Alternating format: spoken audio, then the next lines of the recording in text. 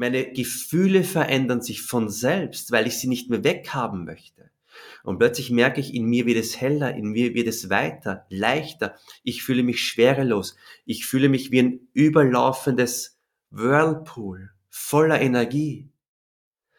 Einfach nur, weil ich meinen Modus innerlich gewechselt habe vom ich bin unbewusst und lass mich von den Gedanken wegtragen oder ich bin einfach wach hier. Es gibt kein erfolgreiches Unterdrücken. Richtig. Also wir können nicht erfolgreich unterdrücken. Es geht immer einher damit, dass ein Teil unserer Energie immer damit beschäftigt sein muss, gegen ein bestimmtes Gefühl Widerstand zu leisten.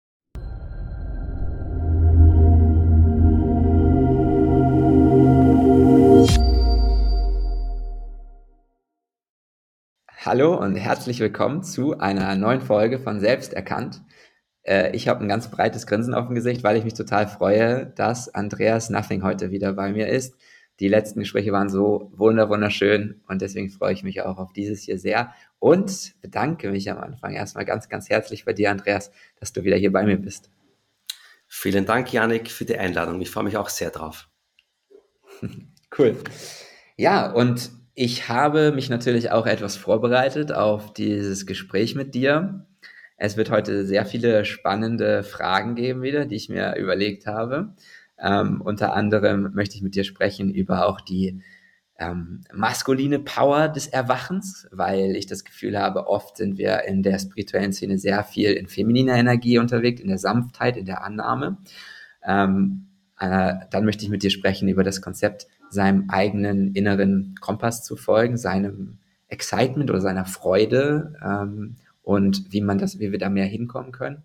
Und auch, worüber du auch in einem deiner letzten Videos gesprochen hast, nämlich die Balance zwischen dem Bewusstseinsinhalt und dem Bewusstsein und wie sehr man sich eigentlich jeweils auf das eine oder andere fokussieren sollte. Und ja, da freue ich mich sehr drauf. Und mein Ziel ist es auch, in diesem Video, in dieser Folge, auch mal wieder ein paar Muster zu brechen. Weil ich habe gemerkt, dass immer dann ich spirituellen Fortschritt, wenn man das überhaupt so nennen möchte, verspürt habe, mein Bewusstsein weiterentwickelt habe, wenn Muster gebrochen wurden. Wenn man also nicht immer wieder das Gleiche gehört hat, wo der Verstand dann schon eine Art und Weise gefunden hat, das zu handhaben und das wieder in eine Schublade zu stecken, sondern dass man immer mal wieder quer durch mal auf eine andere Art und Weise gefragt, auf eine andere Art und Weise in der Sprache die gleiche Botschaft vermittelt. Ja, das ist mir so aufgefallen. Resoniert das auch mit dir? Also hast du auch die gleiche Erfahrung gemacht bei dir? Ja, absolut. Also wie ich noch auf der Suche war, habe ich mir auch verschiedenste Lehrer angeschaut und habe dann genauso, so wie du jetzt gerade beschrieben hast, andere Impulse oder andere Worte oder andere Herangehensweisen benötigt, damit sozusagen diese festgefahrenen Strukturen aufgebrochen werden und dass man dann jenseits aller Strukturen sozusagen ja durchblicken kann. Hm. Ja, genau. Ja, ich habe immer das Gefühl, es muss irgendwas angesprochen werden, was jenseits des Verstandes ist. Dann passiert diese Wahrnehmung dessen, worüber hier gesprochen wird. Und ja, lass uns doch gerne mal starten. Und zwar steige ich mal ein mit einer Frage, die sich vor allem, was ich auch in meinem Umfeld jetzt gesehen habe, sehr viele junge Menschen fragen. Und zwar die Frage nach dem Purpose, nach der Bedeutung im Leben. Denn oft ist es ja so, dass wir dann ab einem gewissen Punkt in unserem Leben dann mal uns der Spiritualität zuwenden, vielleicht weil wir so eine kleine Sinnkrise empfinden, weil wir schon bestimmte Dinge in unserem Leben erreicht haben und dann so merken, oh, das ist aber nicht wirklich sinnvoll. Auf tiefster Ebene fehlt mir irgendwie noch der Sinn. Und oft ist es ja bei jungen Leuten aber so, wenn du sie fragst, was ist eigentlich gerade so deine größte Herausforderung im Leben, die kommen noch gar nicht so sehr auf diese Spiritualität zu sprechen, sondern eher, ja, ich will gerade herausfinden, was ich gern machen will im Leben, was mir ein Gefühl von Sinnhaftigkeit gibt. Und da ist jetzt meine Frage, wie kann denn eigentlich Spiritualität und das, worüber du ja auch sprichst, dabei helfen, vielleicht seinen Sinn im Leben und das, was man im Leben machen möchte, zu finden, vielleicht auch den Mut zu finden, das zu machen und dem Leben auch schon in jüngeren Jahren einen Sinn zu verleihen, ohne dass man jetzt diese etwas schlimmere Erfahrung machen muss, dass man merkt, oh, das alles, was ich schon in meinem Leben gemacht habe, ich habe so viele Jahre verschwendet im schlimmsten Fall. Ne? Natürlich, in Wirklichkeit ist das nicht so, aber das denkt der Verstand sich manchmal. Ja, was sind da so deine Impulse dazu? Also es kommt darauf an, aus welcher Perspektive wir sprechen. Wenn wir aus der Mhm. Perspektive sprechen, was wir tatsächlich sind, das erwachte Bewusstsein, das ewige Bewusstsein, dann stellt sich die Frage nicht von, was ist der Sinn des Lebens oder wie kann ich meinen Sinn finden? Denn wenn ich mich vollkommen als Bewusstsein erkannt habe, dann ist der Durst gestillt. Dann ist der Hunger gestillt nach jeglicher Art von diesen Fragen. Dann gibt es keinen Impuls, was ist meine Berufung oder was will ich hier, ähm, was soll das Leben, was bringt mir das Leben, was ist der Sinn des Lebens? Diese Fragen stellen sich nicht mehr, weil das Bewusstsein in sich ruht. Und sobald wir uns die Frage stellen, was fange ich mit meinem Leben an? Was ist der Sinn des Lebens? Wohin möchte ich gehen? Bedeutet das bereits zumindest eine kleine Abkehr, eine kleine Abwendung von dem, was wir tatsächlich sind. Hier teilt sich illusorisch das Bewusstsein bereits in eine Ego-Struktur, in eine Ich-Struktur. Und weil sich diese Struktur sozusagen nicht aus sich selbst, in sich selbst heraus erfüllt, Mhm. ist diese Energie namens Ich, namens Person, namens Ego auf der Suche nach einem Sinn. Und das ist sozusagen die Menschheit. Die Menschheit bedeutet, sie fühlen sich als getrenntes Ich, als getrenntes Individuum und erkennen nicht, dass sie selbst das Leben sind. Und dann kommt sozusagen diese Frage zu tragen. Und das ist absolut kein Problem. Dann ist meine Message immer, folge deinem Herzen. Wir alle wissen tief in uns, was uns Freude bringt, was uns erfüllt, wo wir sagen, auch ohne ein Ziel zu verfolgen, das macht uns Spaß. Und das ist sozusagen dann unsere Herzensbotschaft, unser Seelenplan, um mit Hilfe dieses Weges, unserem Herzensweg, wieder zurückzukehren, zurückzufinden zu dem, was wir tatsächlich sind. Das heißt, der scheinbare äußere Weg in die Freude, in den Frieden, in die Freiheit, ist im Endeffekt der Weg zurück zu uns selbst, zurück zum Erkennen, dass wir reines Bewusstsein sind. Mhm. In Wirklichkeit sind wir alle auf einer spirituellen Reise. Ob wir uns über Spiritualität informieren oder nicht, es ist vollkommen egal. Wir suchen im Endeffekt die Ganzheit, die Einheit. Wir suchen die Vollkommenheit in uns selbst.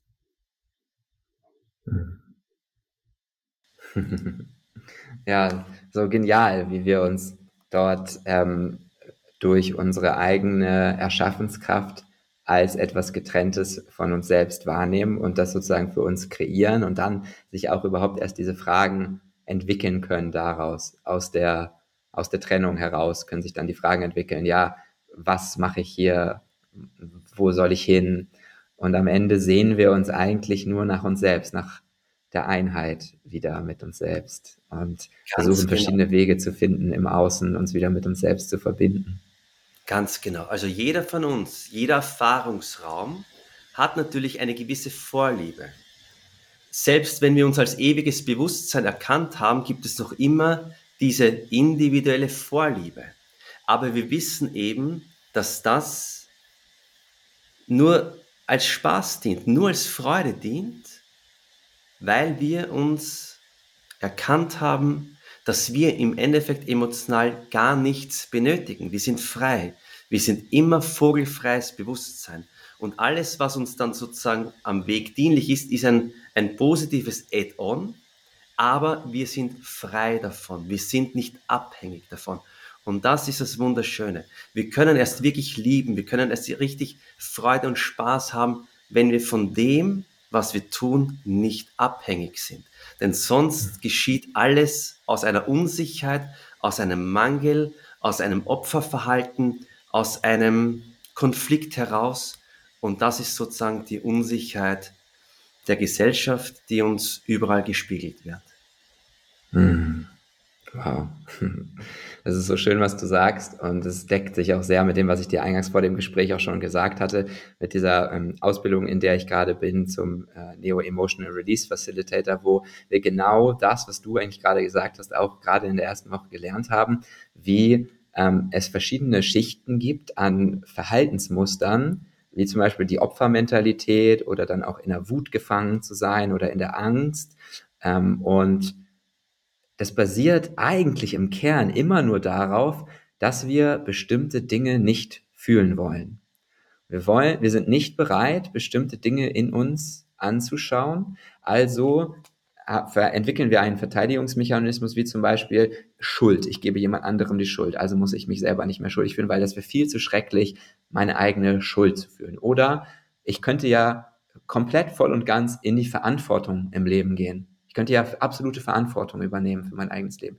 Aber dafür müsste ich mir ja eingestehen, dass ich vielleicht in der Vergangenheit schon irgendwas gemacht habe, was dann ja meine Verantwortung war, was ich hätte anders machen können. Aber das fühlt sich vielleicht schrecklich an, dass ich dafür verantwortlich bin. Also tue ich lieber so, als wäre jemand anderes dafür verantwortlich und kann es selber nicht fühlen. Und das deckt sich so schön mit dem, was du sagst. Und ich nenne das jetzt mal die absolute Gefühlsbereitschaft. Natürlich später ist es dann die absolute Annahme, die radikale Akzeptanz wieder. Aber es gibt eigentlich keine Probleme im Leben, wenn wir bereit wären, alles zu fühlen, was ich zeigen will, alles anzunehmen, was ich zeigen will. Und dann kommt das auch wieder auf das zurück, was du gerade gesagt hast mit dem Herzensweg folgen, weil ich könnte jetzt ja einfach die Frage stellen, ja, aber warum folgen wir dann nicht alle einfach unserem Herzensweg? Ist doch ganz einfach. Wir verspüren in uns ein besonderes Bedürfnis, ein Herzenswunsch, dann sollten wir dem doch nachgehen. Und die Antwort darauf lautet wieder, wir sind nicht bereit, alles zu fühlen. Wir haben nicht die absolute Gefühlsbereitschaft. Und das heißt, ja, manche Dinge, von denen lassen wir uns einfach dann blockieren. Und deswegen hat es sehr resoniert mit mir gerade. Aber jetzt auch vielleicht dann mal an dich die Frage, was können wir denn tun, um mehr Gefühlsbereitschaft zu entwickeln? Hinzuschauen, wo es weh tut. Reingehen in die Lichtquelle der Gefühle. Reinschauen in den Scheinwerfer der Gefühle. Alles andere führt zu Abwehrmechanismen, zu Strategien, zu Methoden, die eine Zeit lang funktionieren. Aber die Gefühle kommen wieder. Sie kommen wieder, sie kommen wieder, sie kommen wieder. Die Themen, die Vergangenheit in uns begleitet uns. Solange wir nicht bereit sind, solange wir uns nicht öffnen dafür, in die Gefühle reinzuschauen, in den Schmerz reinzuschauen, ohne den Schmerz verändern zu wollen, einfach bereit sind, die heißen Kohlen anzugreifen, anzufassen, dann werden wir eins mit den Gefühlen. Und dann sind nur mehr Gefühle da, unpersönliche Gefühle da. Dann gibt es uns als konfliktbehaftetes Ich, als konfliktbehaftetes Ego nicht mehr. Und weil es uns als die Instanz, die gegen die Gefühle ankämpft, nicht mehr gibt, lösen sich dadurch auch Schritt für Schritt die Gefühle auf. Denn die Gefühle wollen nur gefühlt werden, sie wollen nur gesehen werden, sie wollen betrachtet werden, sie wollen die reine Beobachtung von uns. Und das hat natürlich mit einem gewissen Bewusstheitsgrad zu tun. Ich merke immer wieder, dass so viele Menschen nicht bereit sind, in ihre Gefühle reinzugehen. Dann sind, so wie du sagst, viele Ausreden, viele Abwehrmechanismen werden kreiert. Aber am Ende des Tages wissen wir kommen nicht drum herum, in unsere Vergangenheit reinzuschauen, in unsere Ängste reinzuschauen, in unsere Gefühle reinzuschauen. Und wenn wir uns dafür öffnen, dann warten die Schätze auf uns, in den Gefühlen. Im Endeffekt ist es so, dass wir uns mit Hilfe unserer Gefühle selbst erkennen. Denn auch die Gefühle sind ja aus Bewusstsein. Auch die Gefühle sind aus dieser Seinsenergie geformt. Sie machen nicht nur auf, sondern es gibt uns auch nicht mehr als handelndes Ich. Wir erkennen uns als ewigen Seinsraum, einfach nur, weil wir Ja sagen, weil wir bereit sind, die heißen Kohlen anzuschauen. Ja, richtig schön gesagt.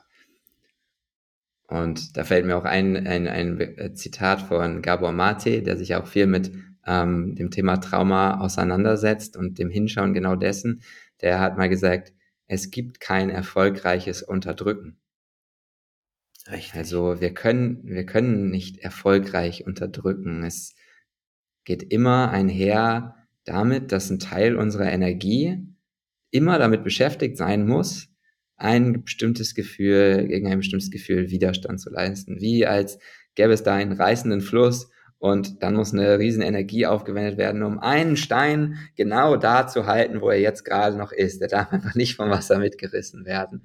Und dabei erkennen wir nicht, dass dieser Stein dort nicht bleiben muss. Der will weggespült werden. Aber wir haben uns irgendwie mit diesem Stein identifiziert. Oder was würdest du sagen, ähm, woher entspringt diese Motivation auch, dort nicht hinzuschauen, diese Veränderung nicht zuzulassen, das Gefühl nicht fühlen zu wollen? Weil es schmerzhaft ist. Weil es schmerzhaft ist. Und weil wir es niemals gelernt haben. Weil wir gehirngewaschen sind. Von unserer Erziehung, von unserer Ausbildung, von der Gesellschaft, von den Menschen. Gefühle sind verpönt. Keine Gefühle zeigen. Ein Indianer kennt keinen Schmerz. Ein Junge weint nicht. All das ist, all das ist in unserem Gehirn abgespeichert. Und natürlich, es tut weh. Es tut am Anfang weh hinzuschauen. Aber da stellt sich die Frage, was schmerzt mehr? 3 Minuten reinzugehen in das Gefühl, durchfühlen, und dann merkt man, da wartet der Frieden auf uns. Da wartet die Akzeptanz auf uns. Da wartet das Leben auf uns. Da wartet das wahre Durchatmen auf uns. Oder ein Leben lang vor den Schmerzen, von den Emotionen wegzulaufen. Und tagtäglich Energie abgezogen bekommen von den Gefühlen, von der abgespeicherten Vergangenheit. Es ist ein natürlicher Mechanismus, dass wir nicht hinschauen, weil wir eben glauben, dort wo es schmerzt, das ist schlecht. Wir sind so konditioniert, wir sind so geprägt. Das, was weh tut, ist schlecht. Aber speziell bei Gefühlen ist das, was uns befreit. Und nichts anderes wird uns befreien. Und die Kunst ist eben, es geht nicht darum, dass wir die Gefühle weghaben wollen. Das ist ein wichtiger Leitsatz. Um frei zu werden von seinen Gefühlen geht es nicht darum, dass wir mit dem Motiv reingehen, dass wir die Gefühle weghaben wollen. Das Leben möchte, dass wir mit den Gefühlen sein können, wie sie sind. Dann werden wir eins mit den Gefühlen und dann lösen sich die Gefühle Schritt für Schritt auf. Es ist die Kunst der reinen Beobachtung. Es ist die Kunst, unseren Gefühlen neutral gegenüberzustehen. Wenn wir das beherrschen, dann gibt's mit den Gefühlen kein Problem und dann gehen sie. Sobald ich mit dem Hm. Motiv reingehe, ich fühle dich jetzt 5 Minuten und du musst bestmöglichst verschwinden, das ist kein ehrlicher Prozess.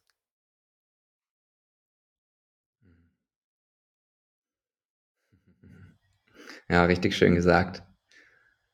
Und dann ist es ja so, wenn wir jetzt mal wieder wirklich praktisch denken, ähm, das kann ja zum Beispiel so aussehen, dass man sich hinsetzt und dann in der Meditation die volle Aufmerksamkeit auf dieses Gefühl richtet. Und dann, ja, können natürlich einiges passieren. Da können natürlich Tränen kommen oder Lachen oder Wutanfälle oder was auch immer. Das darf dann natürlich auch sein und ist dann auch willkommen. Jetzt ist es aber natürlich auch so, dass das Hinschauen und gerade wenn wir jetzt von Trauma sprechen, in dem es vielleicht sogar so ist, dass dieser, visualisiere das jetzt mal metaphernhaft wie so ein Knoten, der sich da entwickelt hat, der wirklich richtig rigide und fest geworden ist über die Jahre. Wenn da mal Licht drauf scheint, dann und der anfängt zu bröckeln, da kann natürlich richtig Power dahinter stecken. Und das wiederum kann ja auch im Leben eines Menschen destabilisierend sein. Also ich stelle mir mal einen Geschäftsmann vor, der in New York ist und der jeden Tag 10 Stunden arbeitet und der hat morgen ein entscheidendes Meeting, aber heute Abend macht er eine Session mit dir und du sagst ihm, der soll mal richtig das Licht drauf scheinen und auf einmal fangen da Prozesse in ihm an zu arbeiten, die ganz, ganz destabilisierend sind, die auf einmal sagen, jetzt habe ich auf einmal so viel Angst, ich kann morgen nicht zur Arbeit gehen, ich kann nicht mehr funktionieren. Wie kann man es denn schaffen, da auch auf eine Art und Weise Licht drauf zu scheinen, dass es nicht zu destabilisierend wird, dass auf einmal man im Leben nicht mehr funktioniert für eine Zeit lang. Also wenn man Urlaub hat, vielleicht geht's dann, aber es gibt ja dann oft auch noch ja, die Praktikabilitäten des Lebens. Ja, nach eigenem Ermessen reinschauen. Und wenn es nur für eine Sekunde ist, sich einfach einmal für den Prozess öffnen, für diese Sichtweise öffnen, dass ich einmal meinen Schmerz, meine Gefühle anschaue. Und wenn es nur für eine Sekunde ist. Und das immer wieder tun, immer wieder tun, immer wieder tun. Und wenn ich das Gefühl habe, dass mich das übermannt, überfordert, weil ich eben weltliche Dinge zu leisten habe, dann kann ich ja wieder rausgehen. Dann kann ich ja wieder rausgehen. Das heißt, ich gehe immer wieder rein, immer wieder rein, immer wieder rein, nach eigenem Ermessen. Und der stete Tropfen höhlt den Stein. Auch das ist bereits sehr effektiv, denn das Bewusstsein, was wir sind, adaptiert sich dadurch. Wenn wir bereit sind hinzuschauen, adaptiert sich das Bewusstsein. Es verändert sich dadurch und reift mit dem Prozess nochmals nach. Und zu deiner Frage verstehe ich natürlich mit dem Geschäftsmann und seinem Innenleben, ja. Im Endeffekt sind das zwei Welten. Wo möchte man hin? Wo möchte man hin? Man kann das natürlich gedrosselt machen, so wie ich jetzt gerade gesagt habe. Aber hier ist eine ständige Ausrichtung notwendig, eine ständige Erinnerung notwendig. Hier muss schon der innere Antrieb, das innere Leid so groß sein, dass man das dann trotzdem durchführt. Aber wenn der Geschäftsmann so weitermacht, werden ihn die Gefühle eines Tages in sein Bett bringen. Und er wird seinem Geschäft nicht mehr nachkommen können. Das heißt, das Leben regelt es sowieso von selbst. Das Leben, wenn wir so wollen, achtet die ganze Zeit auf unseren inneren Prozess. Wo stehen wir? Sind wir bereit? Erinnern wir uns? Fühlen wir hin? Schauen wir hin? Tun wir das nicht? Gehen wir unseren weltlichen Verpflichtungen nach und irgendwann einmal, so wie es bei mir war, bringen mich meine Depressionen ins Bett und dann habe ich Zeit genug, um hinzuschauen.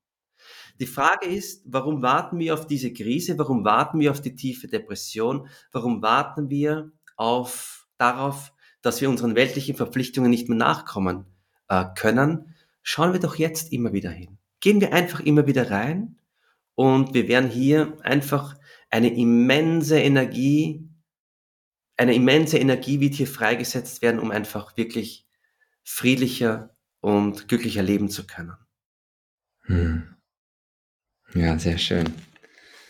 Genau. Ja, das Leben trägt Sorge für sich selbst und das ist diese unglaubliche Intelligenz einfach ja auch, dieses Mechanismus, der dann am Ende immer ein zu sich selbst führen ist. Vielleicht durch den Schmerz, der dann als eine Art Motivation gilt und dann irgendwann, der wird ja auch immer stärker. Also es ist ja eher so, schau mich an und dann, oh, du hast mich nicht angeschaut, dann wird es vielleicht ein bisschen lauter, schau mich an und dann immer noch nicht, dann sagt vielleicht der Körper irgendwann auch so, schau mich an und es kommen immer neue Dinge dazu, bis man dann wirklich irgendwann hinschauen muss.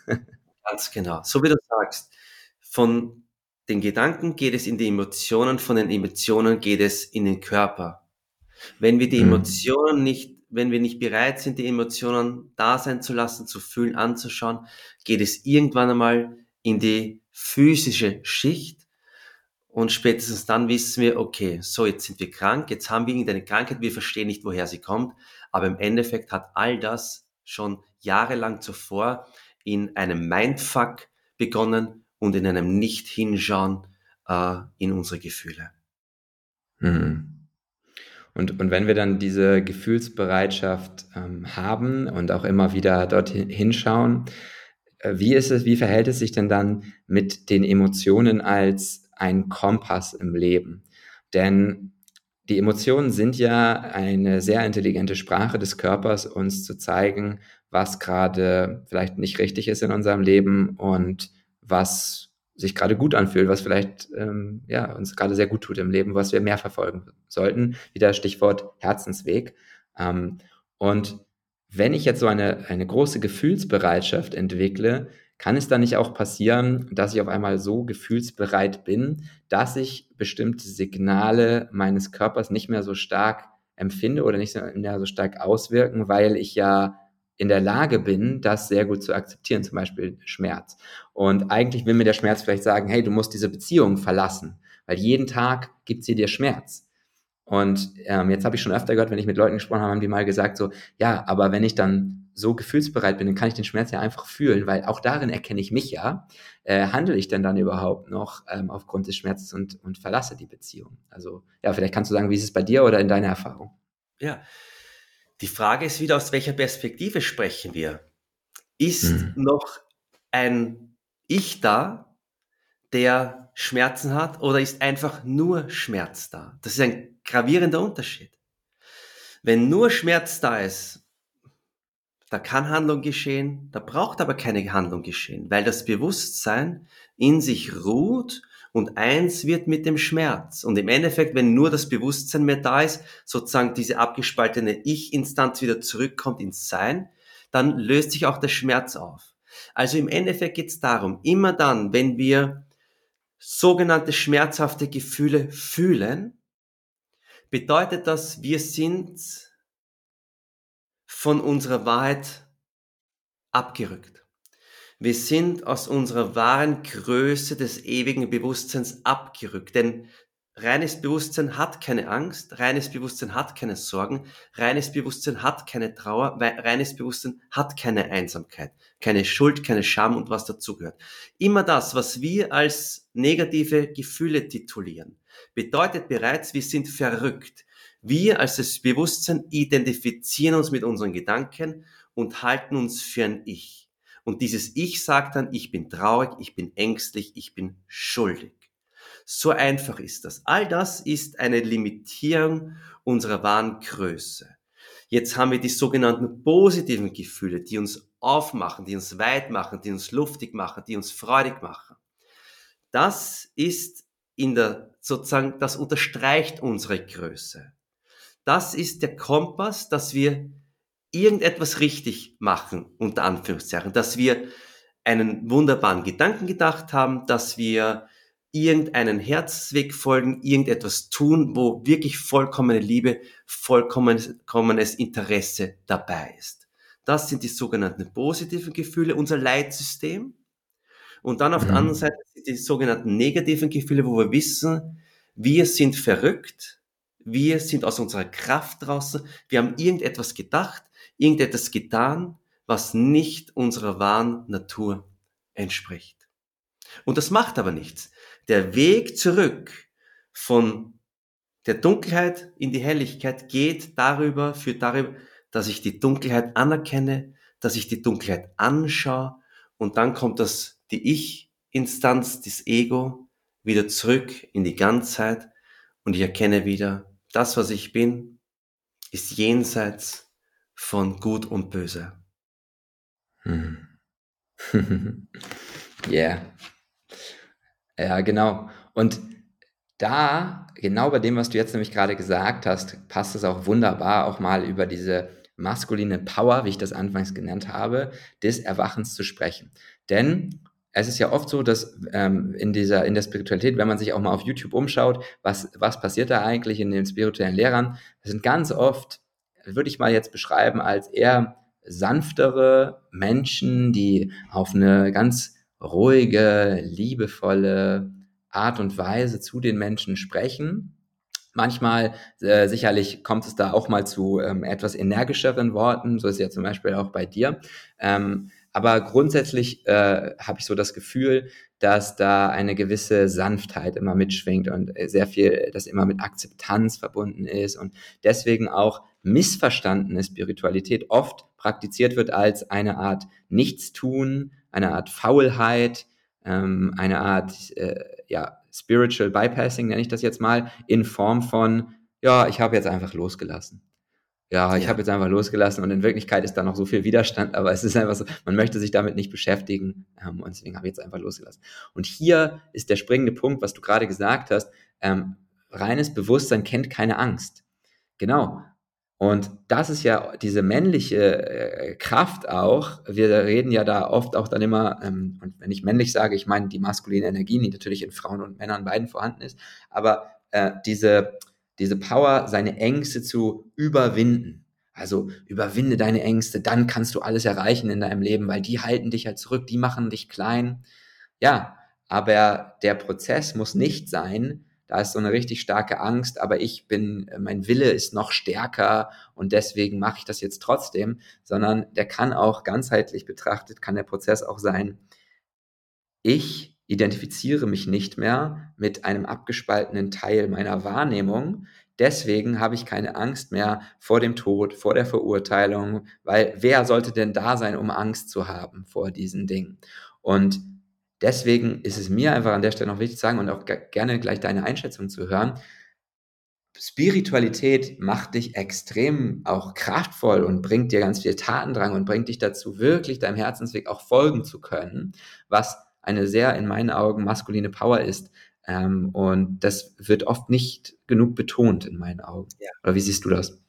Ja, vielen Dank für deine Worte. Genauso sehe ich es auch.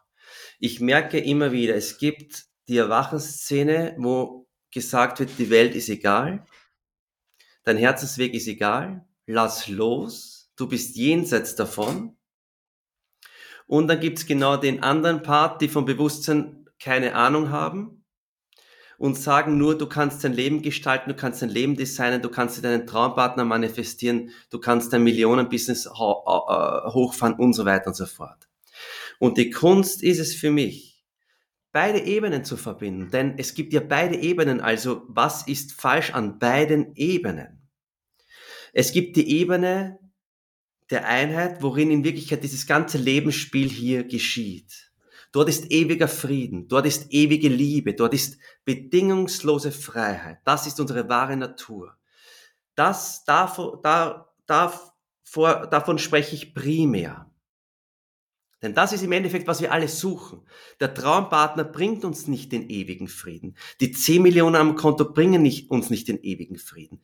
Das, was wir sind, bringt uns den ewigen Frieden. So. Und wenn ich diese Basis, wenn ich diese Erkenntnis gemacht habe, dann bin ich in so einer Kraft, in so einer Power, dann bin ich Gott. Dann erkenne ich, dass ich Gott bin. Wir sind Gott. Und aus dieser Erkenntnis, aus dieser Kraft, designe ich mein Leben viel, viel einfacher als aus einer Ich-Instanz heraus, aus einer geglaubten Persönlichkeit heraus. Ich habe in diesem Gotteszustand Vergebung, Hingabe, Selbstliebe, Mitgefühl, Selbstbewusstsein, die ultimative Liebe, den ultimativen Frieden. Mit dieser Frequenz, mit dieser Energie gehe ich in meine Beziehungen rein, gehe ich in meinen Job rein, gehe ich in mein Business rein, gehe ich in meine Gesundheit rein, gehe ich in was auch immer rein. Das heißt, für mich ist wichtig zu sagen, als Andreas, als Person, funktioniert das Manifestieren teilweise und teilweise nicht. Und dann bin ich im selben Schlamassel. Sind wir bereit, tiefer reinzuschauen? Was ist immer da? Was ist immer da? Und dann kann ich Techniken anwenden, was ich möchte. Und wenn ich es bekomme, ist es ein Add-on, ist es die Kirsche auf der Torte. Und wenn ich es nicht bekomme, erkenne ich mich noch immer als die ewige göttliche Torte. Und beide Seiten zu verbinden, ist eben die Kunst, weil entweder kümmert man sich nur um den ewigen Frieden und man lässt seine Beziehungen los oder ähnliches. Das ist nicht mein Ansatz, um Gottes Willen. Oder man kümmert sich nur um die Geschichte, man kümmert sich nur um seinen Lebensinhalt und dann bleibt man aber als getrennte Person gefangen. zuerst in die Ruhe, zuerst in die Stille, zuerst in das Sein. Und aus dieser Power heraus versuche ich dann, wenn ich es verändern kann, mein Leben zu verändern, dass auch mein Lebensinhalt sinnvoll und glücklich ist. Ja. Ja, ganz genau. Und ich glaube auch diese Aussage, die so kraftvoll natürlich ist wie kaum eine andere, ich bin Gott, die wird dann auch natürlich oft von einem Ego, was sehr konditioniert ist, Verstand, der sehr konditioniert ist, darauf vielleicht bescheiden zu sein, nicht als überheblich rüberkommen zu wollen und so weiter, wird sie dann natürlich aufgenommen und ganz anders empfangen, weil nicht erkannt wird, was dort spricht. Dort spricht die Stille, dort spricht das Bewusstsein, dort spricht nicht eine Person. Und es wird dann projiziert, dass diese Person jetzt gesagt hätte, sie sei Gott, sie sei jetzt größenwahnsinnig. Oh, Andreas ist jetzt größenwahnsinnig, hat jetzt gesagt, er ist Gott. Und das ist, glaube ich, dann auch noch tendenziell, wenn man das jetzt wieder von weltlicher Ebene betrachtet, natürlich in der spirituellen Szene noch mehr verbreitet, weil tendenziell die Menschen, die in der spirituellen Szene oft sind eher die etwas bescheideneren, etwas mehr, also die auch denen es wichtig ist, wie sie im Außen scheinen, wo vielleicht auch die Community, die Gruppe irgendwie eine wichtige Rolle spielt. Und die eher egozentrisch angelegten Menschen sind tendenziell auch weniger in der spirituellen Szene zu finden, weil sie sehr oft im Weltlichen festhängen oder in der Art und Weise, wie unsere Gesellschaft aufgebaut ist, ja einfach auch weltlichen Erfolg erfahren. Also wenn viele Menschen, die sehr, sehr egozentrisch sind, erfahren weltlichen Erfolg und sehen deswegen oft auch erst viel später oder gar nicht das Bedürfnis, sich der Spiritualität zuzuwenden. Und ich glaube, dass diese Dynamik noch mehr dazu beiträgt, dass wiederum diese Verweichlichung, wenn ich das jetzt mal so nennen darf, in der spirituellen Szene stattfindet. Ja, im Endeffekt ist das Leben von der Früh bis am Abend Spiritualität. Es gibt nicht die Spiritualität und dort das normale Leben. Es gibt das Leben. Und ich kann das Leben sozusagen leben als Geschäftsmann oder als was auch immer, wo ich mich überhaupt nicht für Geld interessiere. Beide Wege sind vollkommen in Ordnung und beide Wege sind spirituell, wenn man einfach weiß, worin diese beiden Wege erscheinen. Es gibt so viele Konzepte in der spirituellen Szene. Es ist so verworren und verknotet teilweise, dass ich wirklich manchmal denke, da muss so viel aufgebrochen werden. So viel aufgebrochen werden. Wie zum Beispiel, dass Geld schlecht ist, dass Materielles schlecht ist. Warum soll etwas schlecht sein, was es gibt? Das Leben macht keine Fehler. Das Leben macht keinen Fehler. Letztens bin ich angesprochen worden, Andreas, warum hast du einen Hugo Boss Pulli an? Ich bin von dir enttäuscht. Also, da sieht man, was für Konzepte in der spirituellen Szene sozusagen verhaftet sind. Wichtig ist zu wissen, wer trägt den Hugo Boss Pulli oder wer trägt keinen Hugo Boss Pulli. Das ist wichtig. Wer steckt in dem Körper drinnen? Das ist das alles Entscheidende.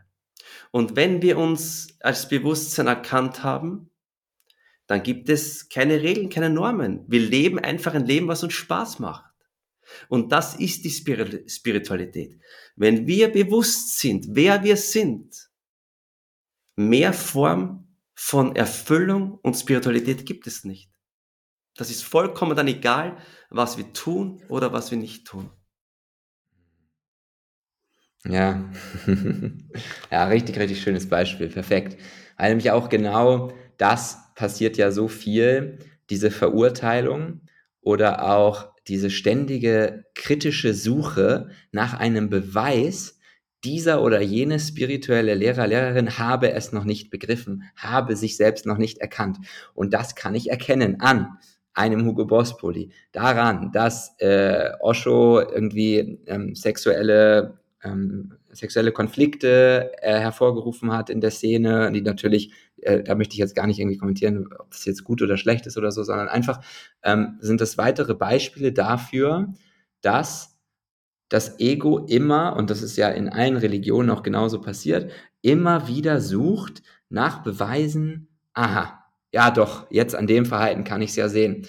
Aber da mal noch mal einen Schritt weiter zu gehen und zu sagen, wie muss ich denn deiner Meinung nach ein Spiritueller erhalten, um dir zu beweisen, dass er, in Anführungsstrichen, es gecheckt hat, dass er es erkannt hat? Was muss denn dafür eigentlich passieren?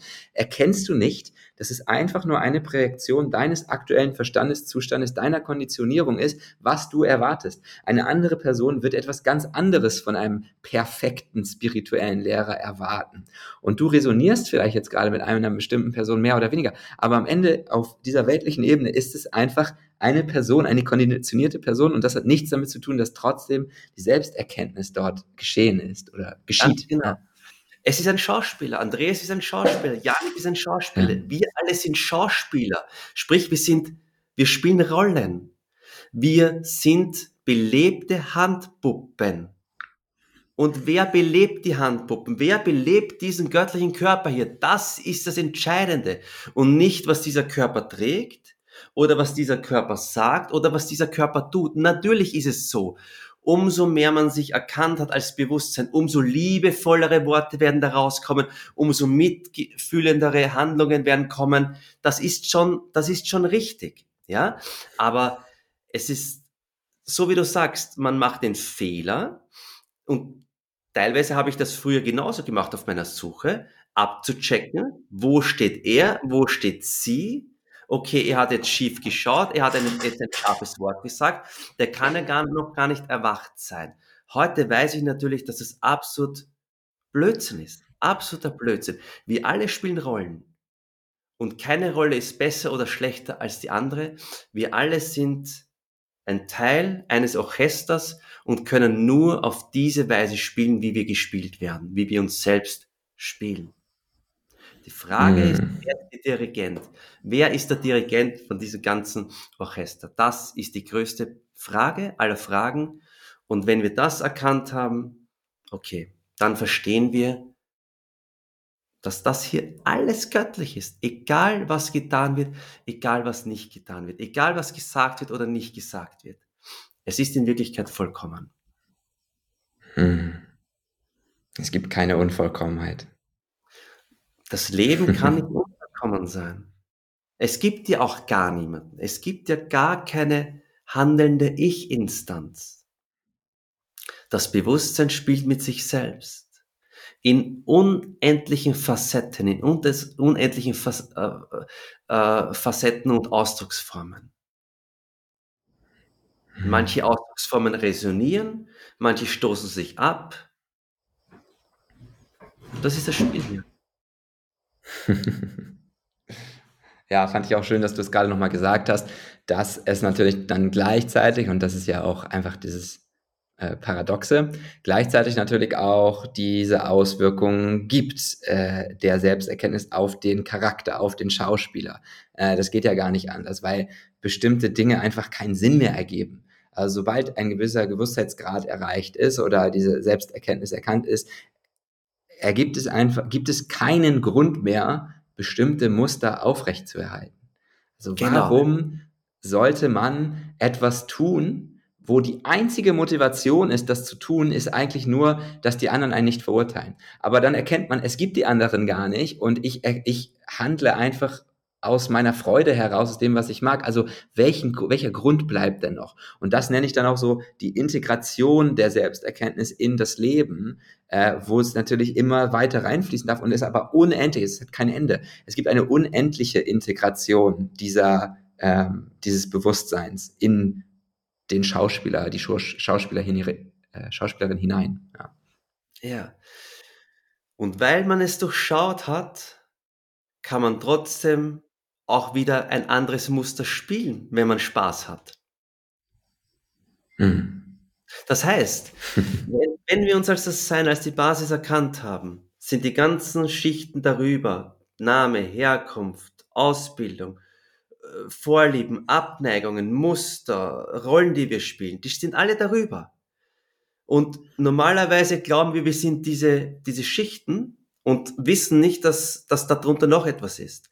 Und wenn wir uns als diese Basis erkannt haben, dann können wir mit diesen Schichten spielen. Dann können wir mit diesen Energieformen spielen. Dann können wir alle Rollen einnehmen, die wir wollen. Weil wir wissen, egal ob ich dorthin gehe oder dorthin gehe, ich mache es aus aus der wahren Erkenntnis heraus und alle Wege sind in Ordnung. Alle Muster, die ich spiele oder nicht spiele, sind in Ordnung. Warum hat Osho sich 100 Rolls-Royce gekauft? Weil er ganz genau wusste, die Energien, er spielt mit den Energien. Er hat das nicht gebraucht. Und weil er es nicht gebraucht hat, konnte er damit spielen. Wir sind wieder beim Anfang. Sobald ich etwas brauche, habe ich mich als das nicht erkannt. Und dann bin ich im Mangel, dann bin ich im Opfer, dann bin ich im Konflikt, dann bin ich im Leid. Was kann ich also machen, wenn ich also merke als Zuhörer, Zuhörerin, oh, aber ich brauche ja noch was. Ich fühle es ganz stark in mir. Ich brauch diesen Partner noch. Ich brauche den noch. Das weiß ich einfach, für ein glückliches und erfülltes Leben brauche ich diesen Partner. Und dann entstehen ja oft auch so Schleifen. Und da können spirituelle Inhalte dann auch wieder sehr verwirrend sein, wenn der Verstand clever genug ist, die wiederum einzuordnen, kann dann wieder so diese Kette entstehen. Das ist ganz subtil, deswegen ist mir es auch wichtig, das nochmal anzusprechen. Kann dann so entstehen, ah ja, ich darf das nicht brauchen, dann bekomme ich's. Okay, dann brauche ich es jetzt nicht mehr. Dann gucke ich jetzt mal, wie ich es nicht mehr brauche. Oh, da ist wieder das Gefühl des Brauchens. Shit, muss weg. Wie geht's weg? Ach ja, durchfühlen, hat Andreas gesagt. Okay, fühle ich jetzt mal in das Brauchen hinein. Okay, dann geht's jetzt weg? Geht's jetzt weg? Nee, immer noch nicht. Ja, okay, lenke ich mich wieder ab. Und so entstehen irgendwelche komischen Ketten. Aber ja, was kann ich machen, wenn ich fühle, ich brauche das noch? Ja, sehr gute Frage von dir. Sei dir bewusst, dass du es brauchst. Sei dir vollkommen gewahr, was in deinem Innenleben stattfindet. Versuch es nicht loszuwerden, versuch es nicht zu überwinden. Sei dir einfach bewusst, dass der Mechanismus, das Gefühl, die Energie da ist. Ich brauche meinen Traumpartner. Punkt. Sei dir diesem Energiestrom gewahr. Und dann geht man in Wirklichkeit jenseits dieses Energiestroms, weil es gibt eine Instanz, die sich dem bewusst ist, was in mir geschieht. Und diese Instanz sind wir wirklich. Und dadurch ist es wieder mal heller, friedlicher. Und aus dieser Power heraus kann ich natürlich besser meinen Traumpartner suchen, wenn ich aus dieser Position das überhaupt noch möchte. Es ist ja vollkommen in Ordnung.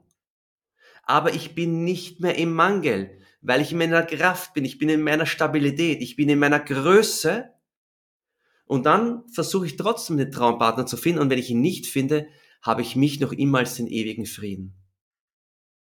Das heißt, meine ganze Lehre, mein ganzes Teaching, mein ganzes Coaching läuft in Wirklichkeit hinaus, sei dir bewusst, was in diesem Moment passiert und du bist frei. Sei dir deiner Gedanken bewusst, deiner Gefühle, deiner Empfindungen, deiner Emotionen, deinen Umständen, was auch immer du mit deinen 5 Sinnen wahrnimmst, inklusive Denken, und du wirst dich immer mehr jenseits von dem Wahrgenommenen erfahren. Und das kann ich tun als Ja. Geschäftsmann, das kann ich tun als indischer Guru in der Höhle, das kann ich tun in meiner Beziehung, das kann ich beim Zähneputzen machen, das kann ich beim Fußballspiel machen und das kann ich beim Meditieren machen. Die Bewusstheit, die Gegenwärtigkeit, die Präsenz kann ich überall einsetzen. Und deswegen ist das für mich das Ultimative. Es ist das Ultimative, in den ewigen Frieden zu gelangen über unsere Bewusstheit. Ja, und da möchte ich gerne nochmal ergänzen, weil ich ja auch am Anfang gesagt habe, wichtig ist das Musterbrechen. Und Musterbrechen kann auch heißen, Dinge mal anders zu formulieren.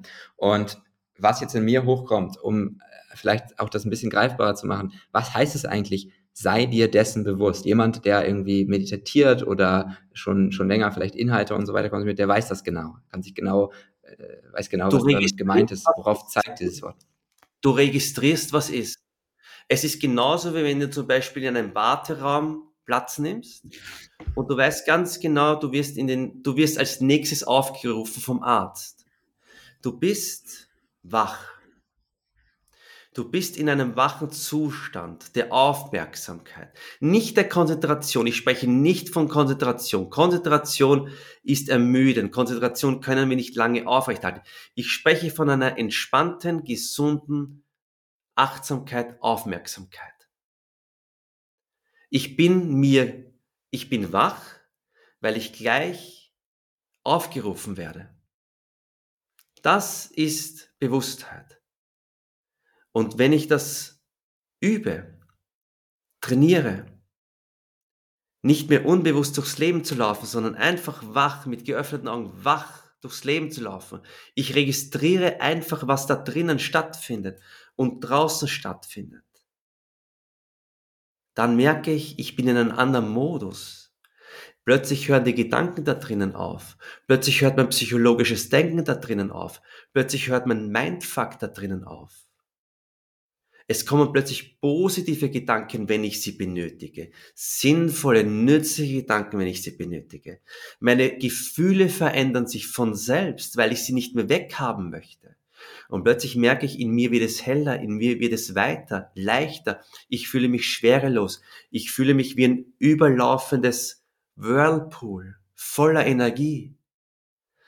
Einfach nur, weil ich meinen Modus innerlich gewechselt habe vom ich bin unbewusst und lass mich von den Gedanken wegtragen oder ich bin einfach wach hier. Ja, sehr schön gesagt. Und in anderen Worten gesagt, dieses Bewusstsein heißt für mich beispielsweise auch, und ich habe da sicherlich auch noch so einfach viele Arten und Weisen, das mit Sprache auszudrücken, die Einstellung des inneren Ja, also ein tiefes Ja dem Moment gegenüber, so wie du es auch gerade so schön gesagt hast.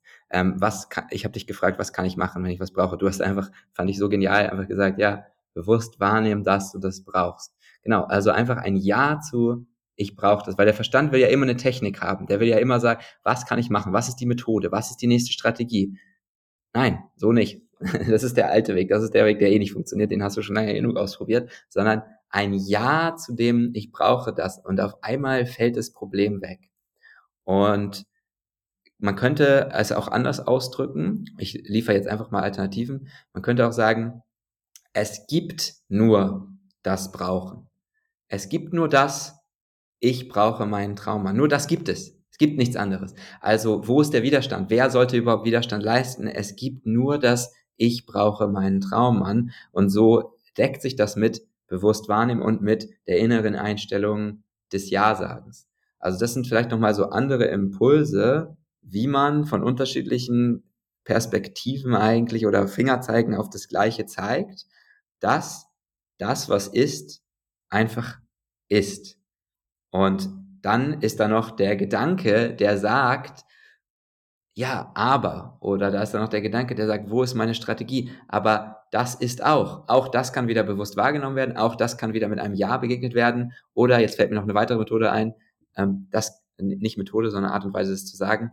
Auch dem kann wieder mit Liebe begegnet werden, mit Einheit, weil für mich ist Liebe Einheit und damit, wenn ich etwas liebe, dann bin ich eins mit dem. Wenn ich etwas liebe, dann gibt es nur mich und das, was ich liebe, das, was ist eins. Und ich liebe in dem Moment sozusagen, dass ich brauche diesen Traummann. Ja, Ja, so sind unterschiedliche Methoden, genau. absolut richtig. Ja, und im Endeffekt ist die Bewusstheit die Liebe. Was ist denn die Liebe? Die Liebe bedeutet, dass ich dich so sein lasse, wie du bist. Dass ich dich Mm, von Scheitel bis zur Sohle so sein lasse, wie du bist. Ich sehe dich, ich höre dich, ich nehme dich wahr. Ich bin da, du bist da. Das ist Liebe. Wenn ich dich aber jetzt verändern möchte, das ist keine Liebe. Und wenn wir unseren Gefühlen genau auf diese Art und Weise entgegentreten, wir lassen sie da sein, das ist pure Liebe. Und Liebe ja. heilt alle Wunden, denn Liebe heilt die Urwurzel aller Probleme. Liebe heilt die Trennung und öffnet die Einheit. Hm. Ja. Andreas, manchmal frage ich mich so, woher kommt diese ganze Weisheit? Weil wenn ich diese Dinge höre, dann sind es Dinge, die ich vielleicht dann auch zum Beispiel in dieser Ausbildung, die ich eingangs schon mal angesprochen hatte, höre, von Menschen, die haben jahrelang in der Therapie gearbeitet, vielleicht 20, 30 Jahre in der Therapie und haben dann irgendwann Modelle aufgestellt, die im Prinzip genau das beschreiben, was du gerade sagst, von der Liebe, von dem Seinlassen, vom Raum halten, von der Bewusstsein.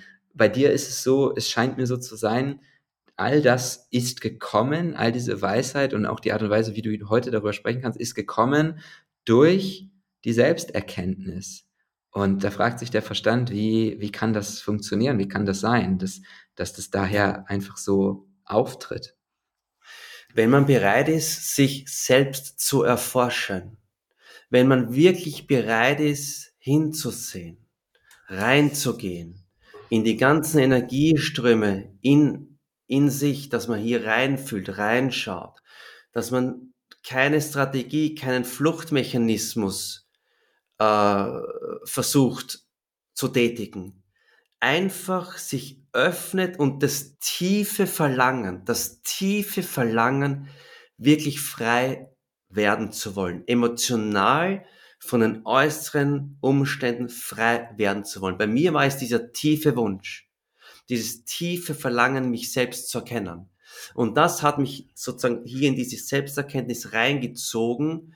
Und wenn du sozusagen in der Quelle gelandet bist, wir sind ja alle die Quelle, aber wenn du dich als die Quelle erfahren hast, dann brauchst du keine Bücher, dann brauchst du keine Ausbildungen, dann brauchst du gar nichts. Du verstehst die Energieströme. Du verstehst, dass in dem Gesetz des einen, das Gesetz der Schwerkraft, das Gesetz der Anziehung, die hermetischen Gesetze, all das, was es gibt, geschieht in dem Gesetz des einen. Und wenn du das Gesetz des einen verstanden hast und erfährst, dann verstehst du sozusagen auch diese Gesetzmäßigkeiten innerhalb dieses Lebensspiels hier. Mhm. Wie sollte es anders sein, wenn du dich als, ich sage es jetzt wieder, was natürlich sehr falsch verstanden werden kann, wenn man sich als Gott erfährt. Und nicht wie Mhm. alles ist Gott. Es gibt nur Gott. Es gibt nichts Zweites zu Gott. Alles ist Gott. Mhm. Ja, und diese Worte natürlich, die du verwendest, bedürfen dann auch einem Empfänger natürlich. Es gibt natürlich trotzdem Menschen, denen legt man das Gold vor die Füße, aber es kann nicht angenommen werden, es kann nicht gesehen werden. Und deswegen möchte ich dir auch gerne nochmal die Frage stellen an der Stelle. Es gibt ja auch Menschen, die beispielsweise mal im Coaching oder in der Therapie sind, die sagen so, wenn man denen sagt, ja, einfach ausführen, die sagen, ich habe gar keine Verbindung zu meinen Gefühlen. Da ist gar nichts, ich fühle gar nichts. Wie kann ich dann mal wieder mehr ins Fühlen kommen? Und was dann so klassischerweise, was ich so an Lösungsvorschlägen dazu kenne, ist, man könnte mal eine Breathwork-Session und eine Atemübung machen, die einem mehr mit dem Körper und mit den Gefühlen verbindet und somit kommen vielleicht dann in diesem anderen Bewusstseinszustand bestimmte Gefühle hoch und die können gefühlt werden oder eine psychedelische Reise vielleicht oder was es auch immer noch so gibt.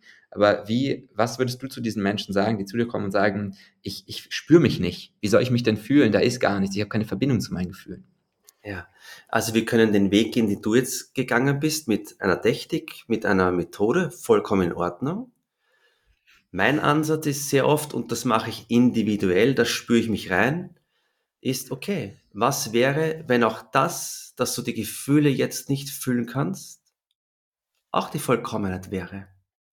Wenn daran absolut nichts falsch ist. Wenn du einfach mit dem beginnst, sein zu können, was jetzt ist. Wenn du Hm. nicht etwas verändern möchtest, sondern absolut Ja dazu sagst, ich fühle jetzt genau meine Abgestumpftheit. Okay. Was ist an der Abgestumpftheit falsch?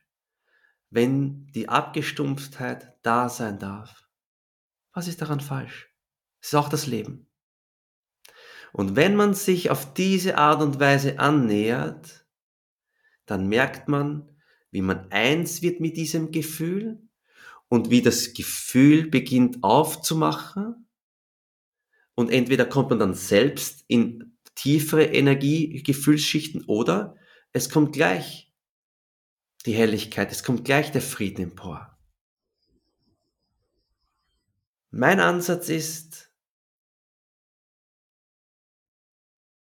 wenn wir es schaffen, den gegenwärtigen Moment nicht schwächen zu wollen und nicht stärken zu wollen, nicht verändern zu wollen, sondern einfach einmal bereit sind, für ein paar Minuten den Moment sein lassen, dann beginnt Magisches. Hm. Ja, das ist ein wundervolles Schlusswort, denke ich, für unser Gespräch heute. Vielen, vielen Dank für das Teilen dieser Weisheit. Auch jetzt zum Ende nochmal, egal was es ist, mit dem wir gerade in Anführungsstrichen Probleme haben in unserem Leben, das ist der Weg. Das ist der Weg der Akzeptanz, der Annahme des jetzigen Momentes, so ihn so wahrzunehmen, wie er ist, ihn so zu lieben, wie er ist. Ein großes Ja zum Leben, ein großes Ja zum jetzigen Moment, zu dir selbst, so wie du bist, so wie Andreas gerade so schön gesagt hat, so wie du bist, komm von Kopf bis Fuß, nichts ändern zu wollen an dir selbst. Das ist das schönste Geschenk, was du dir selbst machen kannst. Und ja, das ist auch wahrscheinlich das, was wir beide uns am meisten wünschen, was jeder Zuhörer, jede Zuhörerin aus diesem Gespräch mitnehmen darf. Und ja, Andreas, ich danke dir vielmals für die Zeit, die du dir genommen hast. Natürlich werde ich auch wieder deinen YouTube-Kanal, deine Webseite und so weiter unter diesem Video verlinken. Du hast ja unglaublich viele Videos und hast ja auch eine hohe Frequenz mittlerweile an Videos, die du hochlädst. Ich bin sehr begeistert. Ich schaue mir auch immer alles davon an. Kann Vielen es Dank. auch sehr weiterempfehlen. Echt toll, was du da für die Welt leistest. Und ja, würde mich auch freuen, wenn du bis hierhin geschaut hast, dass du auch diesen Kanal hier und Andreas Kanal abonnierst und uns in den Kommentaren da lässt, wie es dir gefallen hat heute, vielleicht auch was für Themen dich gerade beschäftigen, was du dir wünschst. Und verabschiede mich mit ganz viel Liebe und möchte auch dir, Andreas, nochmal die Chance geben, dich natürlich auch zu verabschieden. Und ja, freue mich dann, ob wir vielleicht demnächst in der Zukunft nochmal sprechen oder was auch immer. Wer weiß. Vielen, vielen Dank, Janik, für das tolle Gespräch mit dir. Hat wie immer großen Spaß gemacht. Und ja, ich glaube, es wurde alles gesagt. Im Endeffekt geht es darum, einfach immer wieder rauszugehen aus dem Denken, sich zu entspannen und kurz einmal aufhören, den Moment zu kritisieren, zu kommentieren, ihn verändern zu wollen. Und das reicht schon, dass wir einfach aus uns herausspüren, dass da eine Qualität ist, eine Instanz, etwas Magisches, was in Wirklichkeit mit Worten nicht zu beschreiben ist. Und trotzdem haben wir eine Stunde heute versucht, darüber zu sprechen. Sehr, sehr schön. Danke dir, Andreas, für Vielen Dank. das wundervolle Gespräch und bis bald. Ciao. Dankeschön.